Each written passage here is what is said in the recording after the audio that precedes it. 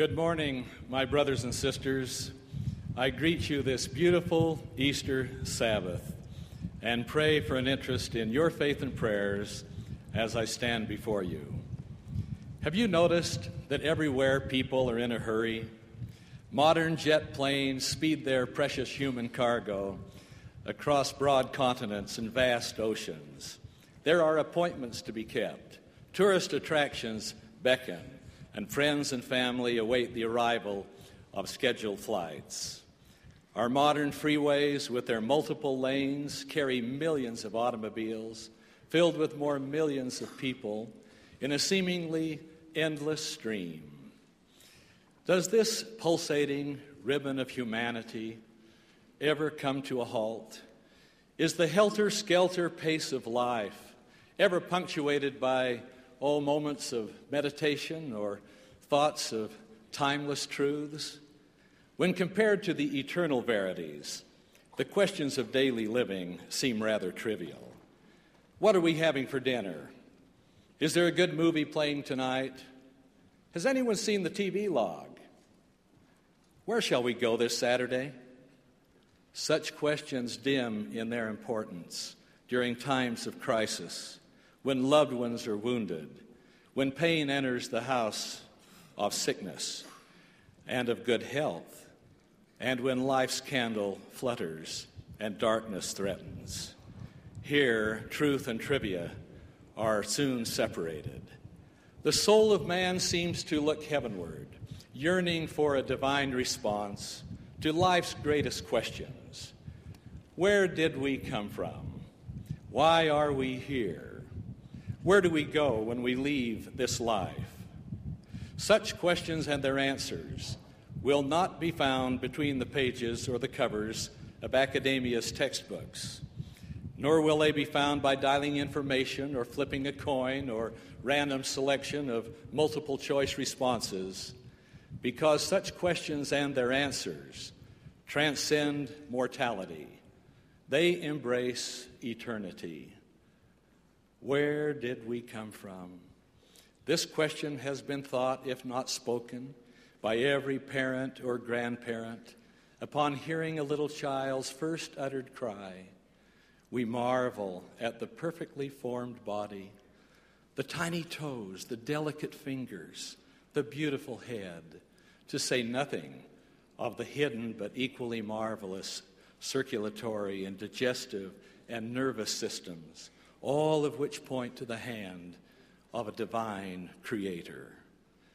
When Paul, on Mars Hill, spoke to the Athenians, he said that we are the offspring of God.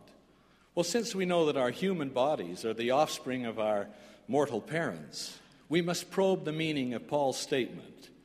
The spirit and the body represent the soul of man. It is the spirit which is the offspring of God. The writer of Hebrews declared that God is the Father of spirits, and we know that the spirits of all men are begotten sons and daughters unto God. How grateful we should be for the poets and the writers who have given us the thoughts of their minds on these all-reaching questions. I love the writings of William Wordsworth, who declared, "Our birth is but a sleep and a forgetting. The soul that rises with us, our life star, hath had elsewhere its setting, and cometh from afar, not in entire forgetfulness, nor in utter nakedness, but trailing clouds of glory do we come from God, who is our home. Heaven lies about us in our infancy." Another writer declared that a newborn child is a sweet new blossom of humanity, fresh fallen from God's own home to flower here upon earth. As parents, when we look at a sleeping child or take by the hand a little boy or a little girl, we ponder our responsibility to teach, to inspire, to direct. And while parents ponder, children, and particularly youth, ask that significant question, why are we here? Frequently, it's asked in the first person, often silently to the soul. Why am I here? How grateful we should be that a wise Heavenly Father fashioned this beautiful earth and placed us here to dwell, with a veil of forgetfulness separating between us and our pre-existent life. We've been given a time of testing, a chance to prove ourselves, to qualify for all that God has prepared for us to receive. Another prime reason for the creation of the earth was to provide us bodies of flesh and bones. In 1,000 ways we make decisions. We learn from that hard taskmaster of experience to differentiate between good and evil, the bitter and the sweet. We discover that decisions do indeed determine destiny. It was the Apostle Paul speaking to the Philippians who said that man should work out his own salvation in fear and in trembling. Personally, I like the words of the Lord when he referred some thoughts to the golden rule and said, "Whatsoever ye would that others do unto you, do ye even so unto them." When we follow this pattern carefully in our lives, we shall qualify for that house spoken of by the Lord when he said, "In my Father's house are many mansions. If it were not so, I would have told you. I go to prepare a place for you, that where I am, there you may be also." In contemplating such a thought, we realize that a newborn infant comes into mortality the most helpless of all of God's creations. Needed is nourishment for the body and love for the soul, and Mother provides both. She who with her hand in the hand of God went down into the valley of the shadow of death, that she might bring you and bring me to a newness of life, shall not in her maternal mission be abandoned by God. Long years ago, I noticed an obituary in the daily newspaper of a beautiful mother and wife taken in the prime of life. I went to the mortuary the night before the funeral to pay condolence to the grieving father and the children who were bereft of their mother. I wasn't prepared for the scene that I beheld. There was a calmness there in the mortuary with this particular family. Little Kelly, the youngest of the lot, recognized me and ran over and took me by the hand, and then escorted me to the opened casket in which rested the body of her beautiful mother. And then, mustering up her courage, she said, "I'm not crying, Brother Monson, and neither must you. My mother taught me about death, and my mother taught me about life with Heavenly Father.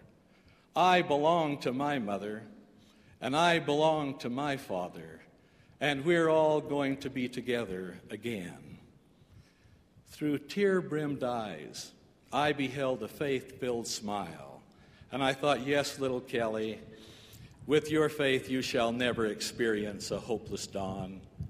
Indeed, with your faith and with your testimony, you can say along with others, right along with the writer of the book of Psalms, "Weeping may endure for a night, but joy cometh in the morning." Life moves on. Infancy is replaced by childhood, then youth comes, and mortality appears ever so imperceptibly.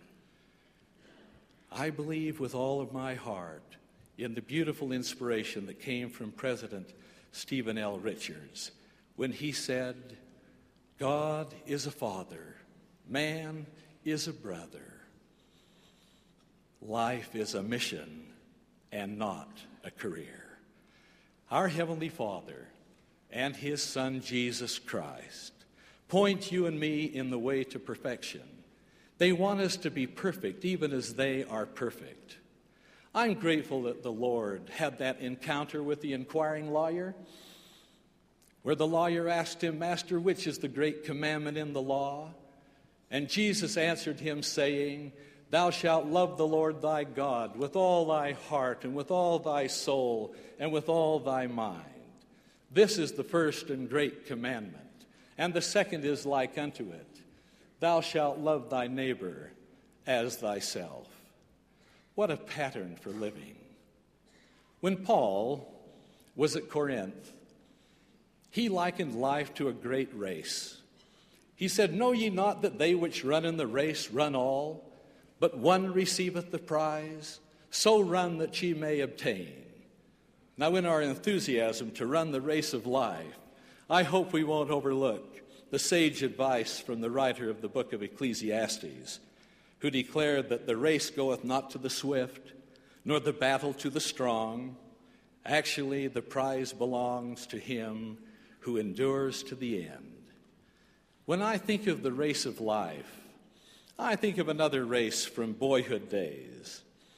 When I was about 10 years old, my boyfriends and I would take pocket knives in hand and from the soft wood of a willow tree, fashion toy boats. With a little triangular-shaped cotton sail in place, we would launch our boats in the relatively turbulent waters of the Provo River. They would move up and down, bobbing violently in the swift current, and then would sail serenely as the water deepened. We would run alongside, cheering on our particular boat. In one race, I noticed that one craft led all of the rest, and then its bow came just a little too close to the edge of a whirlpool, and the current caught the bow, flipped the little boat on its side, and it capsized. Around and around it went, attempting to make its way back into the main current, but to no avail. At last it was shunted off to a deep and mossy pool, where it was held prisoner by the flotsam and the jetsam which surrounded it. You see, my brothers and sisters, the toy boats of childhood had no keel for stability. They had no rudder to give them direction. They had no source of power. Invariably, their direction was one and the same, downstream. Unlike toy boats, our Heavenly Father did not launch us on our mortal voyage without giving us heavenly attributes. We have the capacity to think, to reason, to achieve. Our Heavenly Father sent us forth with the ability to communicate with Him and He with us, so that we might find our way back to His eternal presence. I speak of prayer. I speak of the whisperings of the still small voice.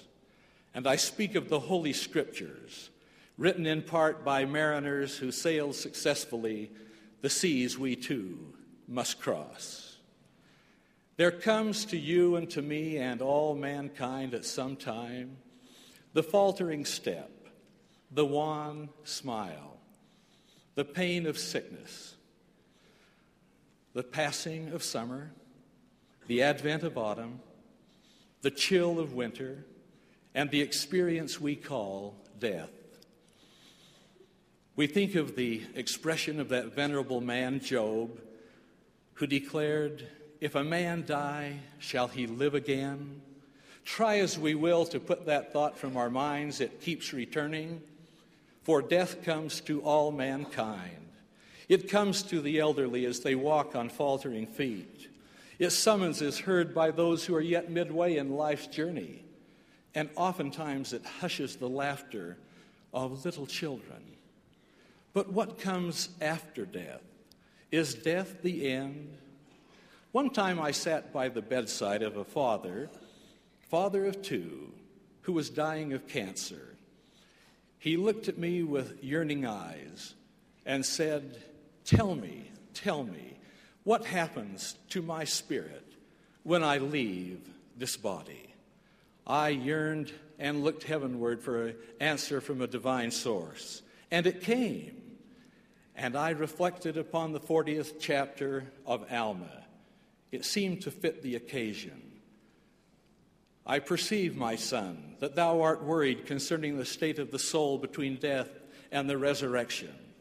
Behold, it has been made known unto me by an angel that the spirits of all men, yea, the spirits of all men, when they depart mortality, are taken home to that God who gave them life.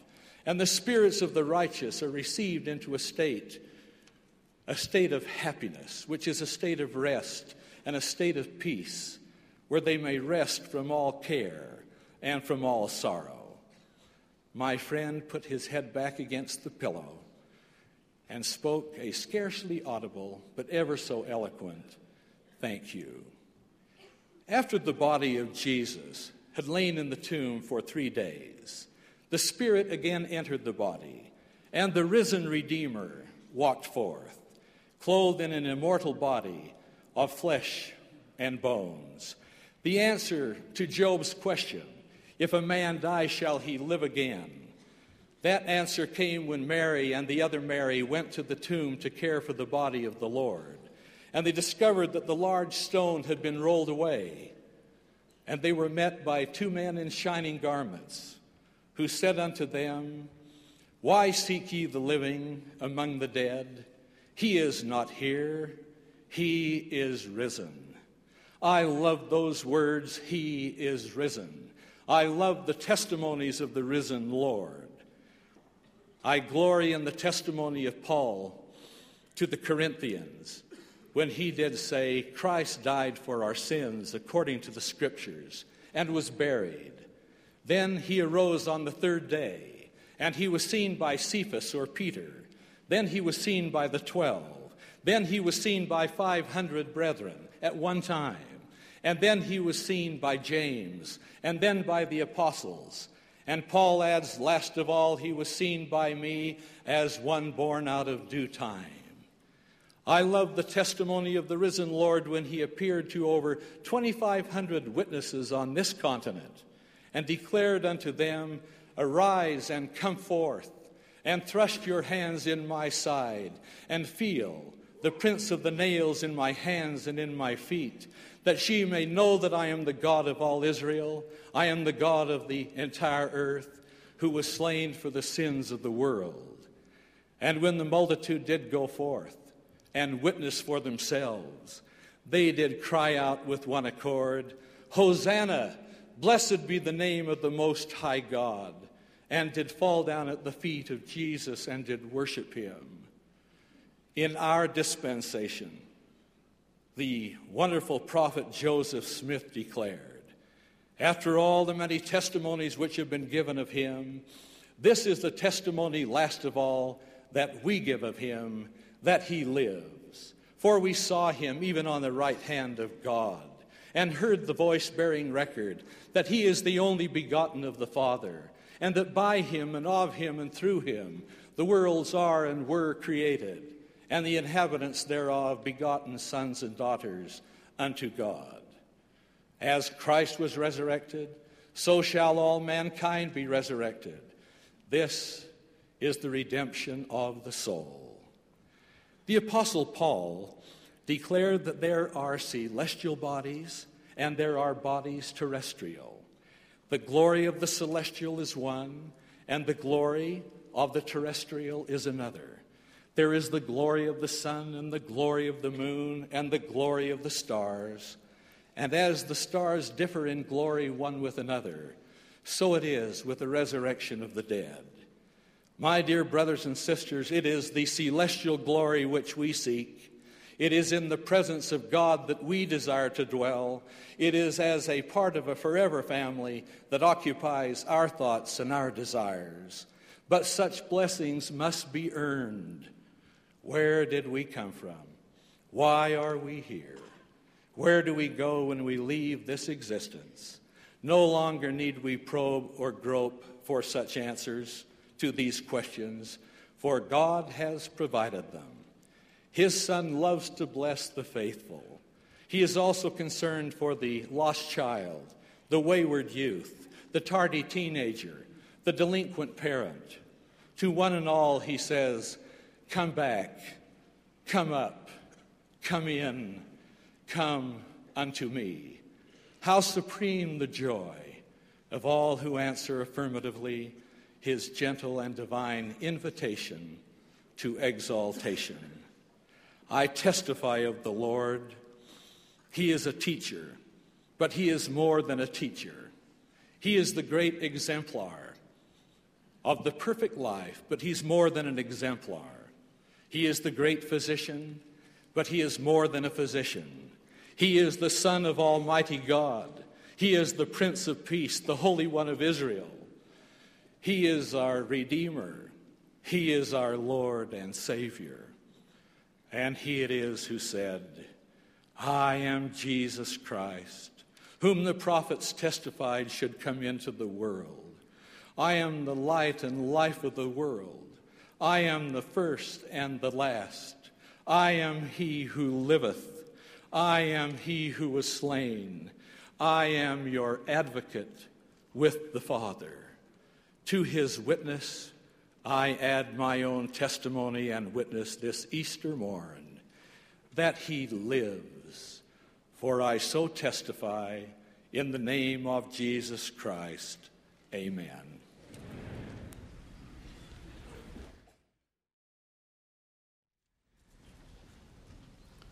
A few days ago, a new friend, not now a member of the church because of recent discipline, asked, "What can I do while I am waiting?" Over the past period of time, it has made very evident what I cannot do. Tell me and others in my situation what we can do.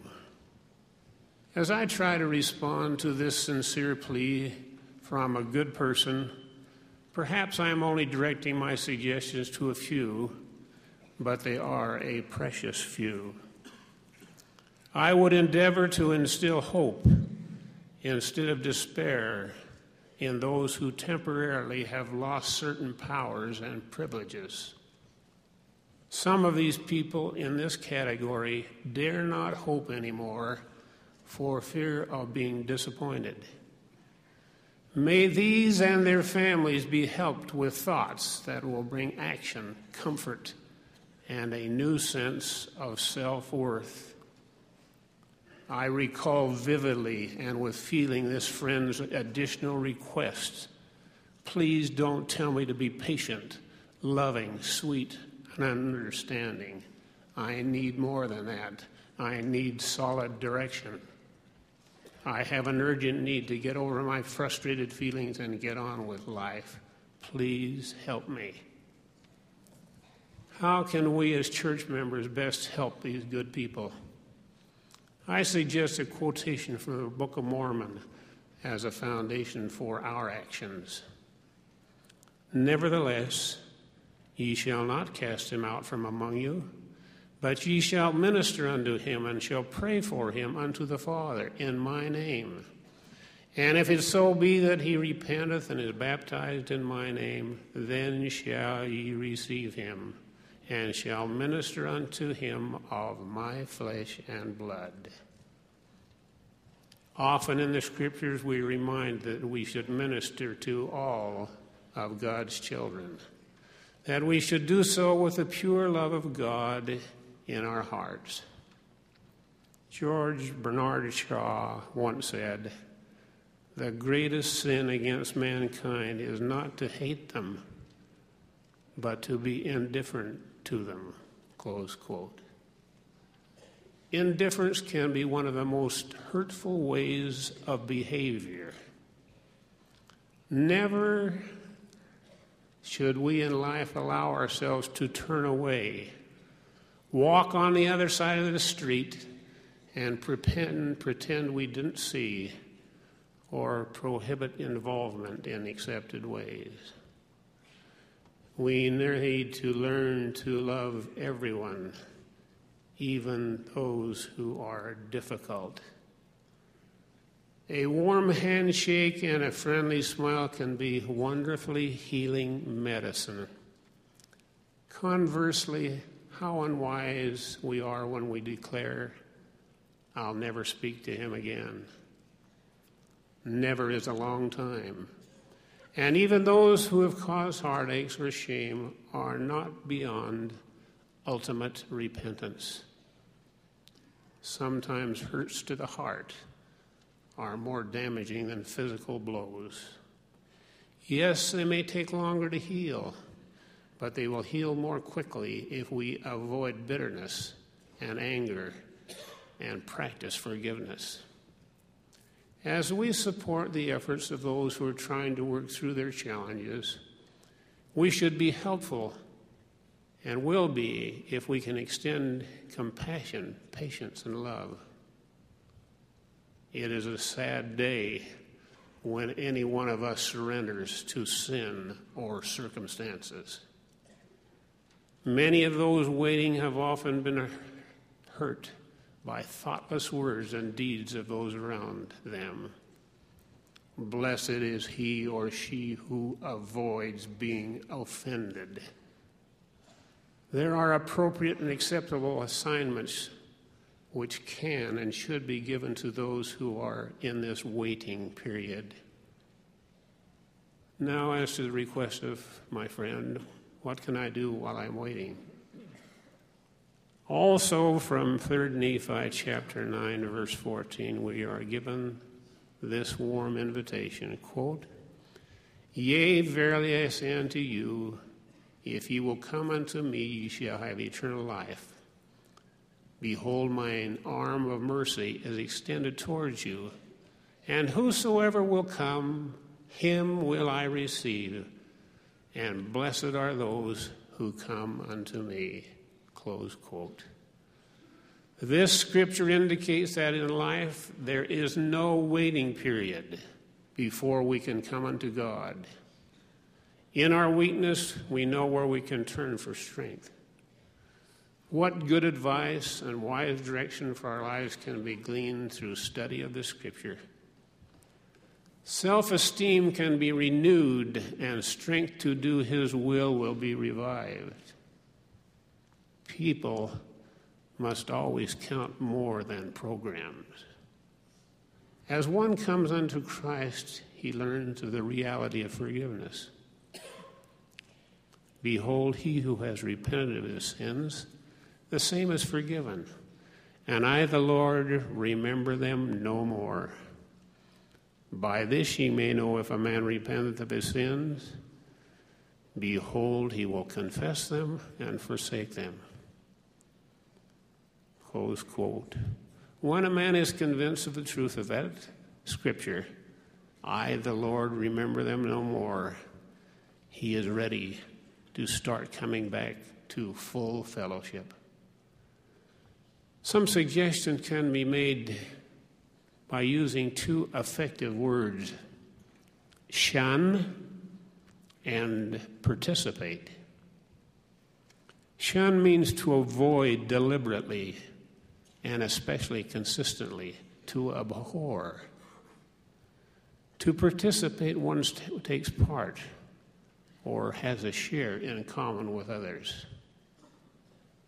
We would recommend that one should first shun feelings of resentment, bitterness, and contention toward those individuals rendering decisions.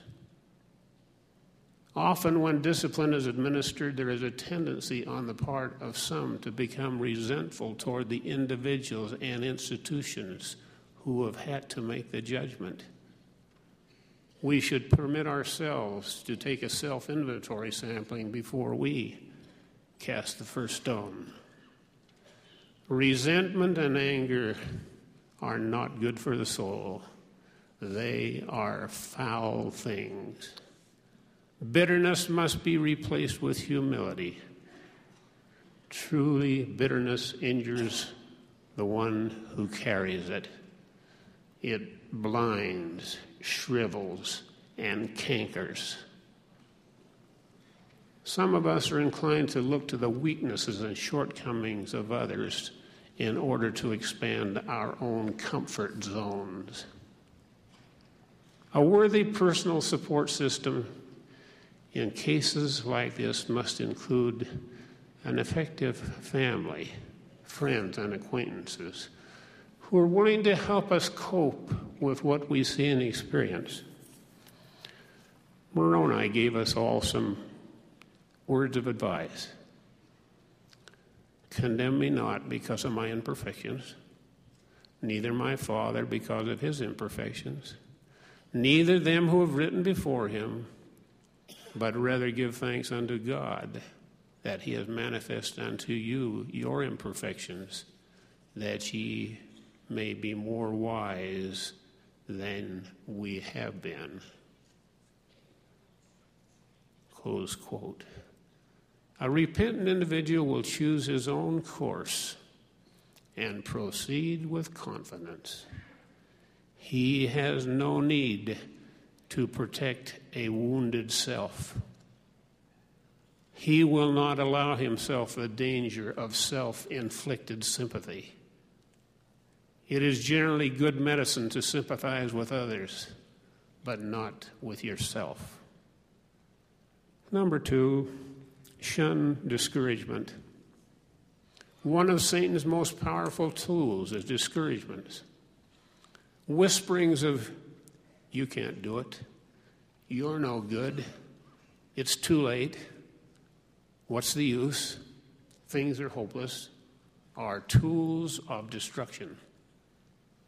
Satan would like you to believe that because you've made one mistake, it is all over. He wants you to quit trying. It is important that discouragement is cast out of the lives of those who are waiting. This may take a decided amount of work and energy, but it can be accomplished. Number 3, shun escape routes.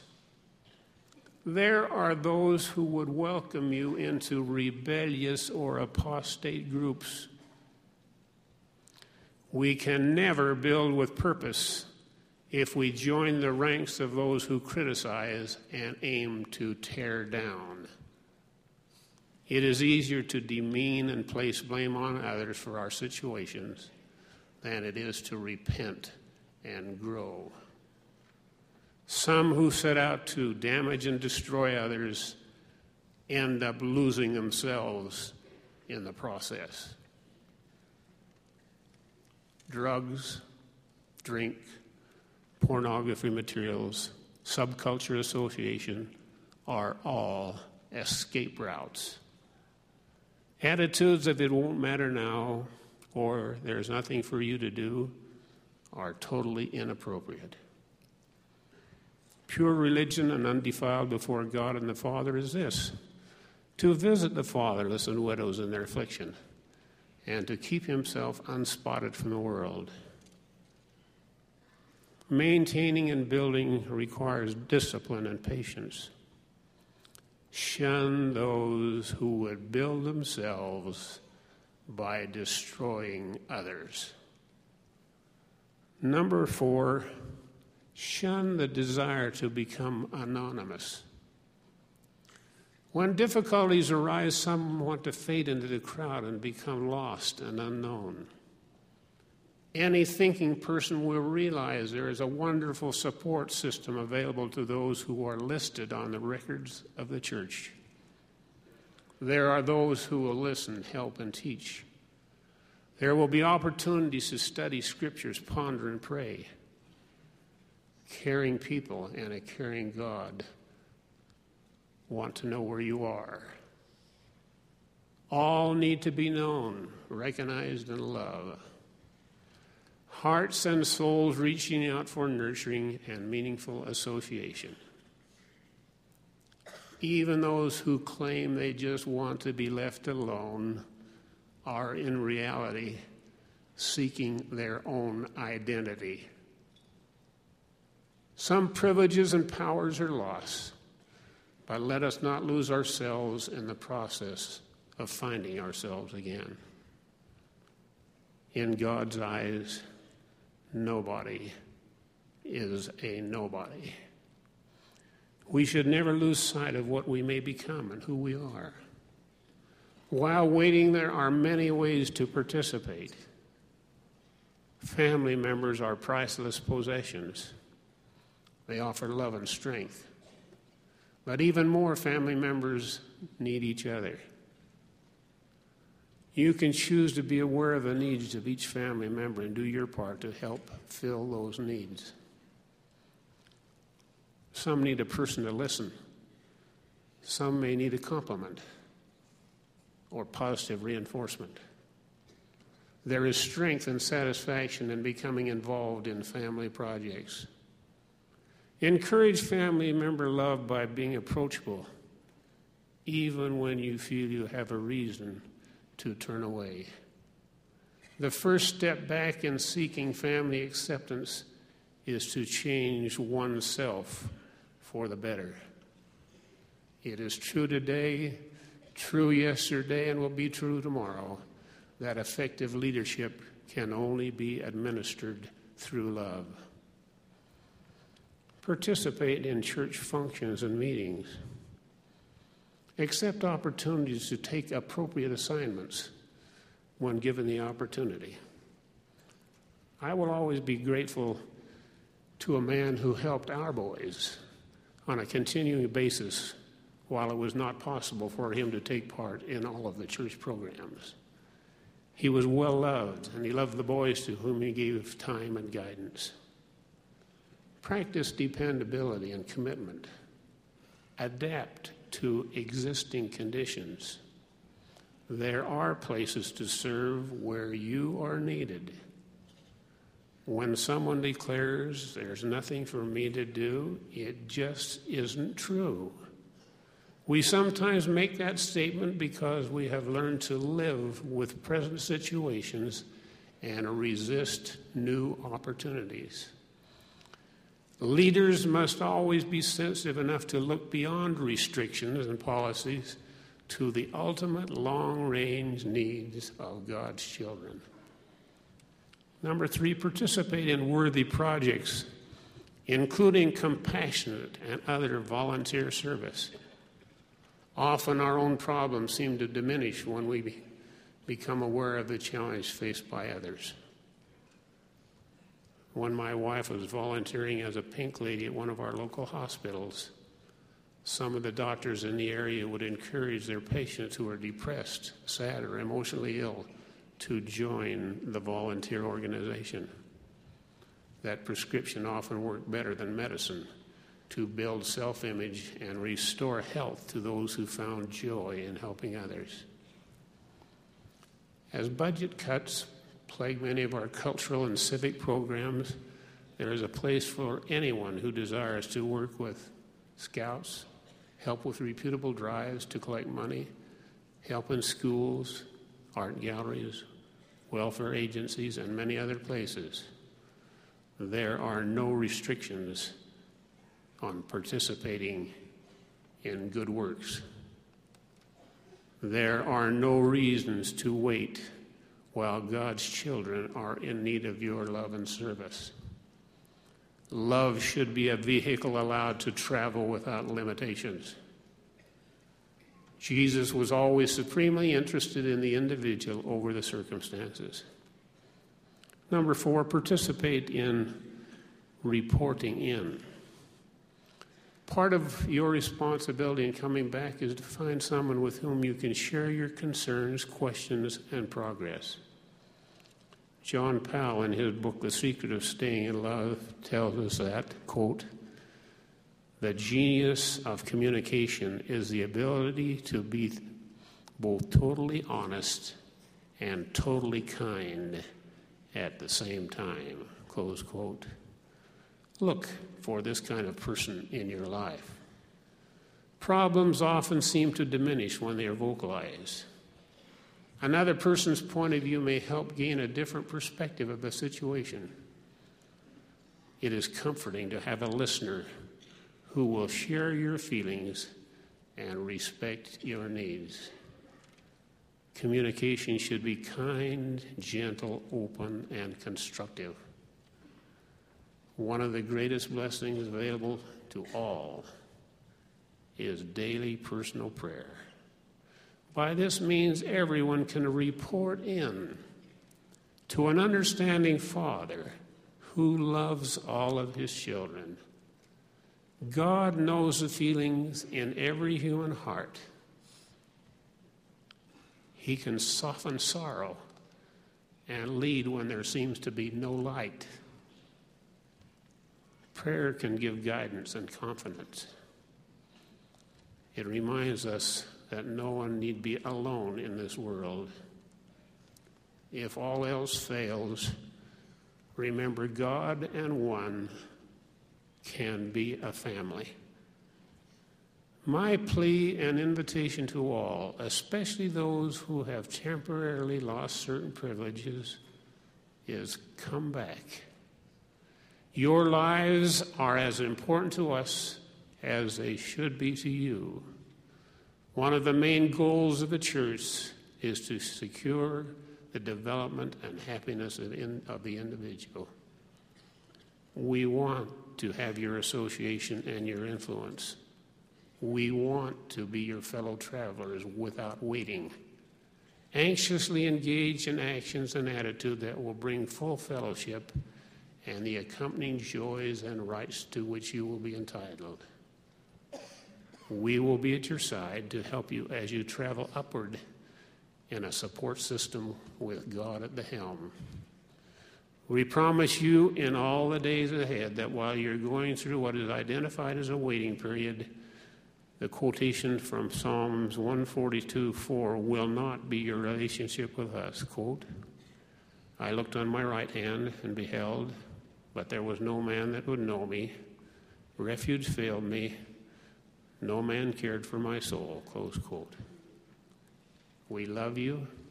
We know you. We care for you.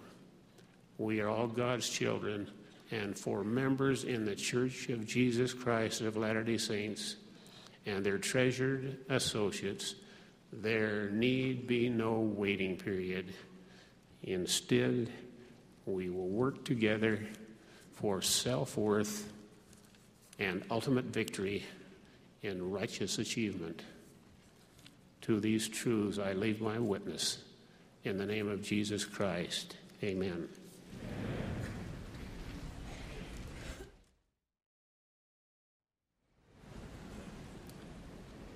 It is Easter morning, that sacred season when the heart of each devout Christian turns in humble gratitude to our beloved Savior. It is a season that should bring peace and joy to all.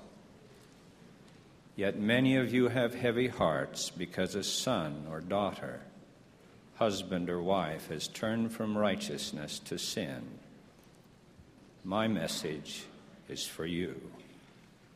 At times your life is filled with anguish, pain, and despair. I will tell you how you can be comforted by the Lord. First, you must recognize two foundation principles. While there are many things you can do to help a loved one in need, there are some things that must be done by the Lord. Also, no enduring improvement can occur without righteous exercise of agency. Do not attempt to override agency. The Lord himself would not do that. Forced obedience yields no blessings. I will suggest 6 ways you can help. First, love without limitations. When in a dream Lehi partook of the fruit and was filled with joy, his first thought was to share it with each of his family, including the disobedient. Second, do not condone the transgressions, but extend every hope and support to the transgressor. To his missionary son Corianton, who had violated the law of chastity, Alma said, Behold, O my son, how great iniquity you brought upon the Zoramites. For when they saw your conduct, they would not believe my words. Then he clarified in careful detail principles which his son had improperly used to justify his acts. Subsequently, that loving father gave this counsel. O my son, I desire that you should deny the justice of God no more. Do not endeavor to excuse yourself in the least point because of your sins, but do you let the justice of God and his mercy and his long-suffering have full sway in your heart, and let it bring you down to the dust of humility. Corianton repented and became a powerful servant. Third, teach truth. Nephi taught his brothers, Whoso would hearken unto the word of God, and would hold fast unto it, they would never perish, neither could the temptations and the fiery darts of the adversary overpower them unto blindness, to lead them away to destruction. Then he gave this example of how to teach. I did exhort them with all the energies of my soul, with all the faculty which I possessed, that they would give heed to the word of God and remember to keep his commandments always in all things. Fourth, honestly forgive as often as is required. The Lord declared, if he repenteth in the sincerity of his heart, him ye shall forgive, and I will forgive him also. And as often as my people repent, will I forgive them. Fifth, pray trustingly. The fervent prayer of a righteous man availeth much.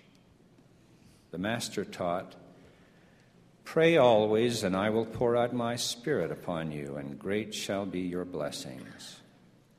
Sixth, keep perspective. When you have done all that you can reasonably do, rest the burden in the hands of the Lord. When I take a small pebble and place it directly in front of my eye, it takes on the appearance of a mighty boulder. It's all I can see. It becomes all-consuming, like the problems of a loved one that affect our lives every waking moment. When the things you realistically can do, help, are done, leave the matter in the hands of the Lord and worry no more. Do not feel guilty because you cannot do more. Do not waste your energy in useless worry. The Lord will take the pebble that fills your vision and cast it down among the challenges you will face in your eternal progress. It will then be seen in perspective. In time, you will feel impressions and know how to give further help. You will find more peace and happiness, will not neglect others that need you, and will be able to give greater help because of that eternal perspective. Abraham labored that his own father would overcome transgression. Despite his best efforts, that father turned to idolatry.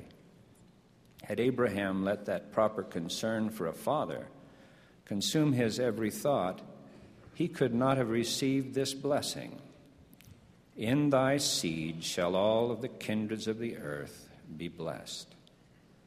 Some who have overcome serious sin in their own lives blame themselves because of that prior disobedience when a loved one does not respond as desired. Such promptings come from Satan, not from the Lord.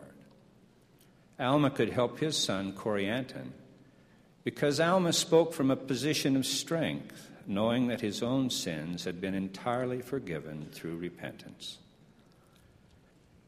This is not a doctrinal discourse, rather a personal witness of what I know to be true.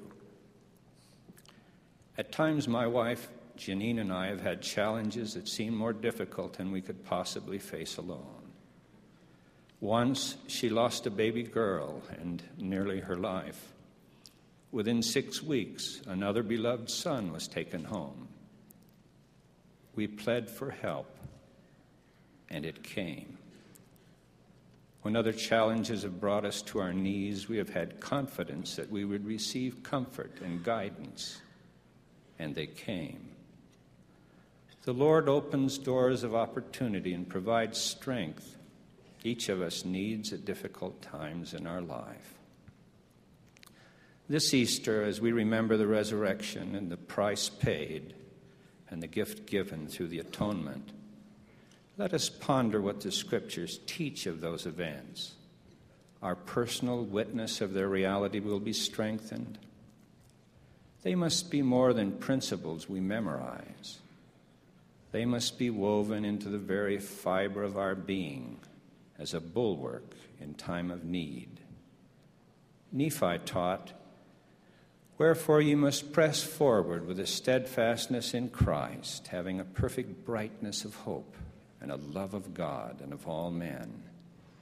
Wherefore, if ye shall press forward, feasting upon the word of Christ, and endure to the end, behold, thus saith the Father, ye shall have eternal life. He could well have added, and shall have peace and happiness now. Happiness comes from understanding and living the teachings of the Lord. It comes from not being critical of ourselves when we don't accomplish all we want to do. One last suggestion. Never give up on a loved one. Never. I know we have a loving Father in heaven. He asks us to worship him that we may feel his love. He entreats us to love his Son that we may be comforted and strengthened. Sometimes we foolishly recite facts about the Father and the Son mechanically, and forgive us, preach to them, preen before them, and display our ignorance and pride. Yet they continue to love us perfectly, each one of us individually. Yes, they are all powerful and all knowing. Their works extend eternally. But their love for each of us is personal, uncompromising, endless, perfect. I know they live. I know that Jesus is the Christ, the Savior, the Redeemer. I love him with all my soul. He gave his life that we might overcome errors and live eternally. I don't understand how he did it. In my own imperfect way, I try to imagine the incomprehensible burden he felt as he entered into the closing life of his ministry on earth, knowing that his life had to be completely sinless, without error. He had to provide the perfect atonement for all mankind, each individual, without exception, or not one soul could ever return to the presence of God. He did it. He did it perfectly. Neither he nor his Father will ever fail us. Never in all eternity. I testify in the name of Jesus Christ. Amen.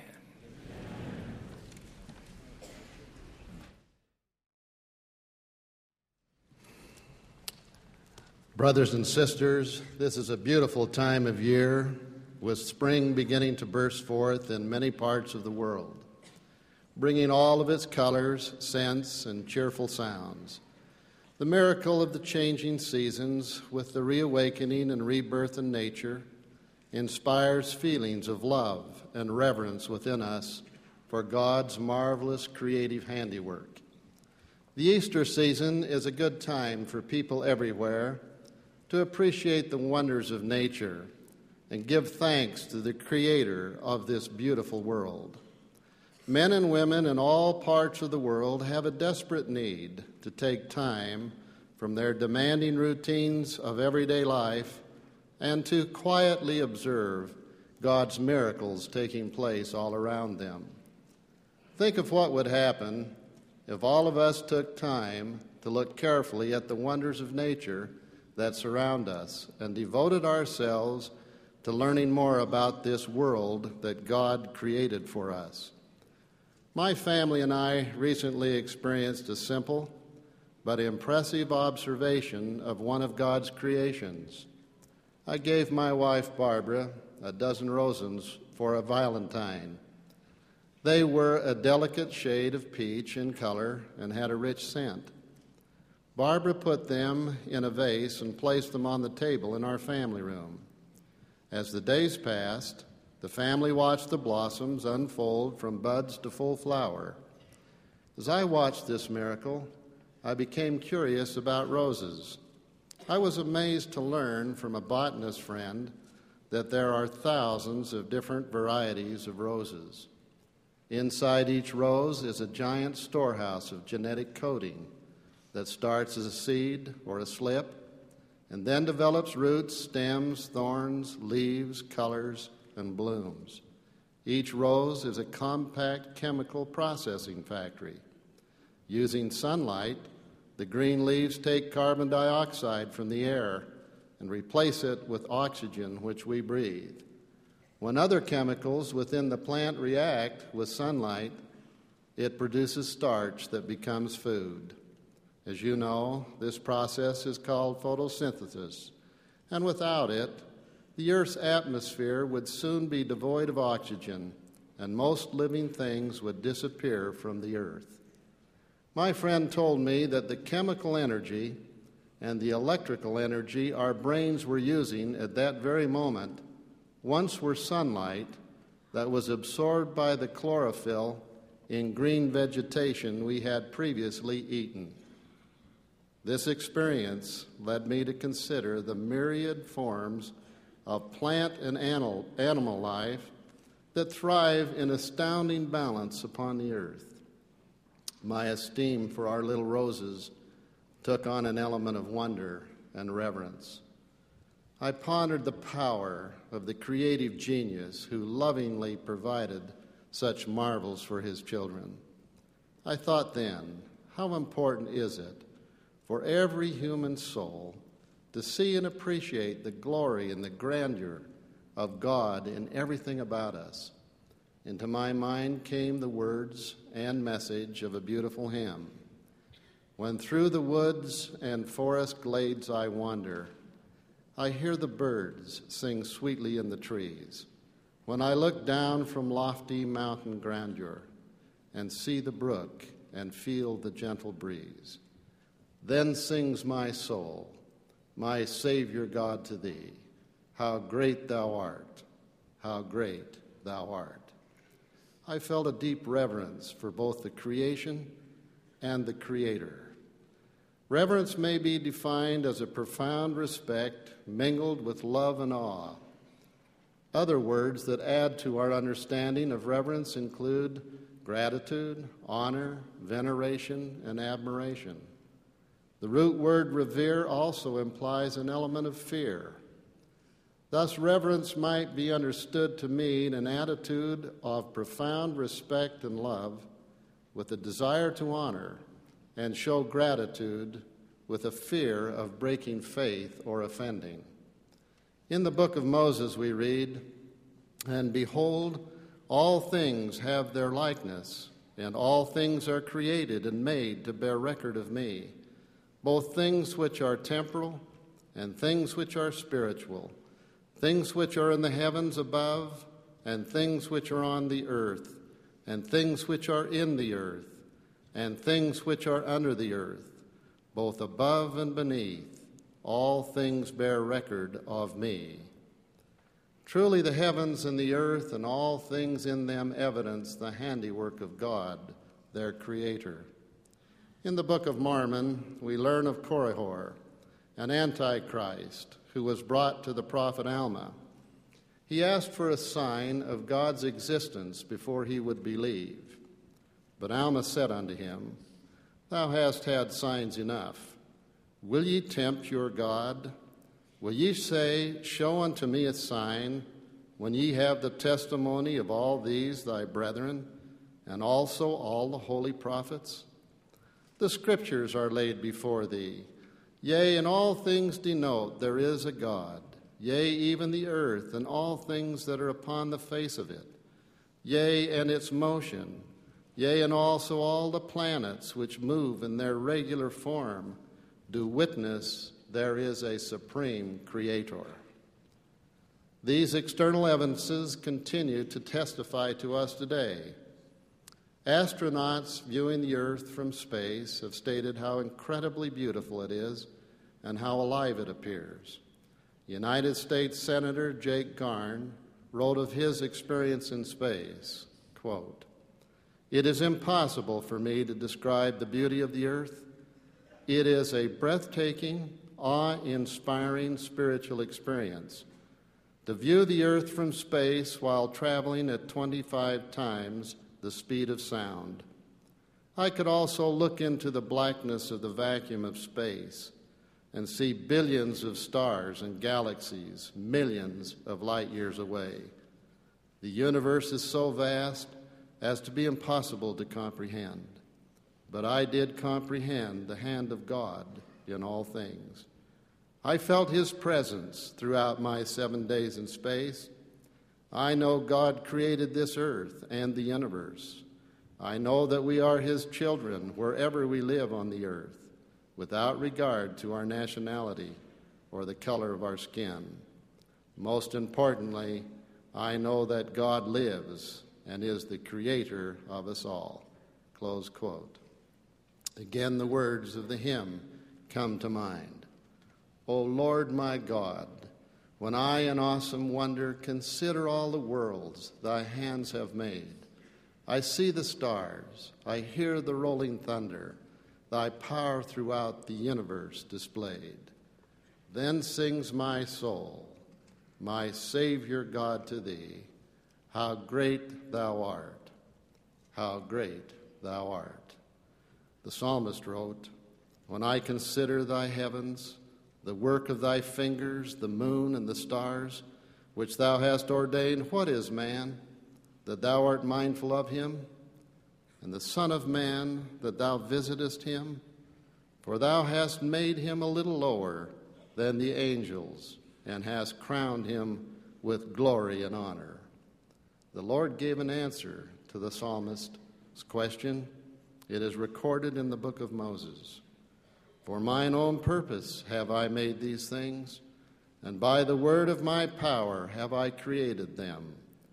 For behold, this is my work and my glory, to bring to pass the immortality and eternal life of man. When we look to see the evidence of creation all around us, from a grain of sand to the majestic planets, we begin to realize that we are the greatest of all God's creations. We are created in His image. I was joyfully reminded of this fact 3 weeks ago when our 24th grandchild was born. I was again filled with wonder and love to hold this precious infant in my arms, to contemplate the miracle of birth, and to see a child born into mortality who had come so recently from the presence of our Father in heaven. The gift of new life brings a profound feeling of reverence. Parents and other family members are drawn closer together. Even little children sense a feeling of awe and wonder. They want to hold the baby, touch it, run their hands over its warm, soft head, or extend a finger for it to grasp and hold. Welcoming this new little spirit into our family circle brought home once more to me the incredible truth. I realized again that God created the earth in all its magnificent glory, not as an end in itself, but for us, His children. Indeed, we are His children, His offspring, and He is the Father of our spirits. We sometimes feel great respect and reverence for creative genius as expressed in great art or music. How much more should we revere the power and majesty of our divine Creator? We may stand in awe of man's creations of beautiful buildings or bridges, but remember the Apostle Paul's words to the Hebrews, who said, "He who hath builded the house hath more honor than the house. For every house is builded by some man, but he that built all things is God." Those who feel no reverence for the creation and the divine attributes of God likely will have little appreciation for other sacred things.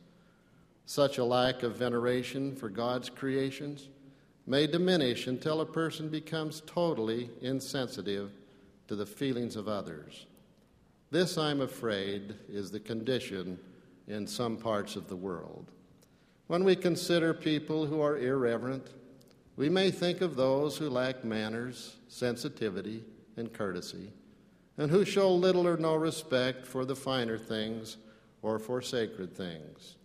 Perhaps some lack reverence for life and for their fellow men because they do not understand who they are and what they have the potential to become.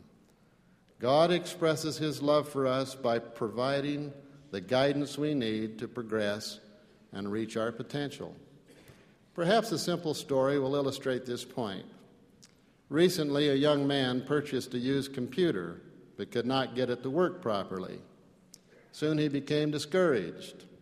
His temper grew short, and he threatened the inanimate object with painful destruction unless its performance improved. A wise father intervened and took his son to the local vendor where they obtained an instruction manual. After all, who would know more about a complex computer than the person or company that created it? Who would know most about its capacity and potential? Who would better know the safeguards required to avoid damaging or ruining this fine instrument? Soon the boy enjoyed the full potential of his computer by working within the guidelines given in the instruction book provided by its creator. Likewise in our lives, he who knows most about us, our potential, and our eternal possibilities has given divine counsel and commandments in his instruction manuals, the Holy Scriptures. When we understand and follow these instructions, our lives have purpose and meaning. We learn that our Maker loves us and desires our happiness. In an incomparable manifestation of this divine love for us, he sent his only begotten Son, Jesus Christ. For God so loved the world that he gave his only begotten Son, that whoso believeth in him should not perish, but have everlasting life. For God sent not his Son into the world to condemn the world, but that the world through him might be saved. Jesus was born into mortality. He led a perfect life, and in so doing marked the path for us to follow. He taught his disciples, I am the light of the world. He that followeth me shall not walk in darkness, but shall have the light of life. His gospel is a gospel of love, love for God and love for one another. He directs us to follow his example. Our discipleship is measured by how well we comply. A new commandment I give unto you, that ye love one another as I have loved you, that ye also love one another. By this shall all men know that ye are my disciples, if ye have love one to another. Can you imagine what an impact following this instruction would have in society today? Many people, I fear, never come to understand that the commandments of God are for our benefit, that as we sow, so shall we reap. Our return to our Heavenly Father is through his Son, Jesus Christ. Jesus told his disciples, I am the way, the truth, and the life. No man cometh unto the Father but by me. He instructed us to keep his commandments if we love him. He taught further that, he that hath my commandments and keepeth them, he it is that loveth me. And he that loveth me shall be loved of my Father, and I will love him, and will manifest myself to him. In the atonement and the resurrection of Jesus Christ, we can glimpse the reality of his divine mission, to redeem all who will come unto him and will honor and reverence God, our eternal Father. We may begin to understand the depths of Christ's love for us when we consider that he was willing to atone and suffer the pain for our sins, which suffering caused him, even God, the greatest of all, to tremble because of pain and to bleed at every pore and to suffer both body and spirit. Nevertheless, he gave glory to his Father, and partook and finished his preparations unto the children of men. The crowning words of the inspired hymn continue. And when I think that God, his Son not sparing, sent him to die, I scarce can take it in, that on the cross, my burden gladly bearing, he bled and died to take away my sin. Then sings my soul, my Savior God, to thee, how great thou art, how great thou art. Brothers and sisters, on this Easter Sunday, let us give special thanks to God for the atonement and the resurrection of his beloved Son, Jesus Christ. For in him, by him, and through him, this temporary mortal condition can be made into a permanent, perfect existence for which words cannot express our joy. To truly reverence the Creator, we must appreciate his creations. We need to plan to take time to observe the marvels of nature. Today, we can easily become surrounded by brick buildings and asphalt surfaces that shelter us from real life around us. Plan to share with your family the miracles of buds changing to fragrant blossoms. Take time to sit on a hillside and feel the tranquility of the evening when the sun casts its last golden glow over the horizon.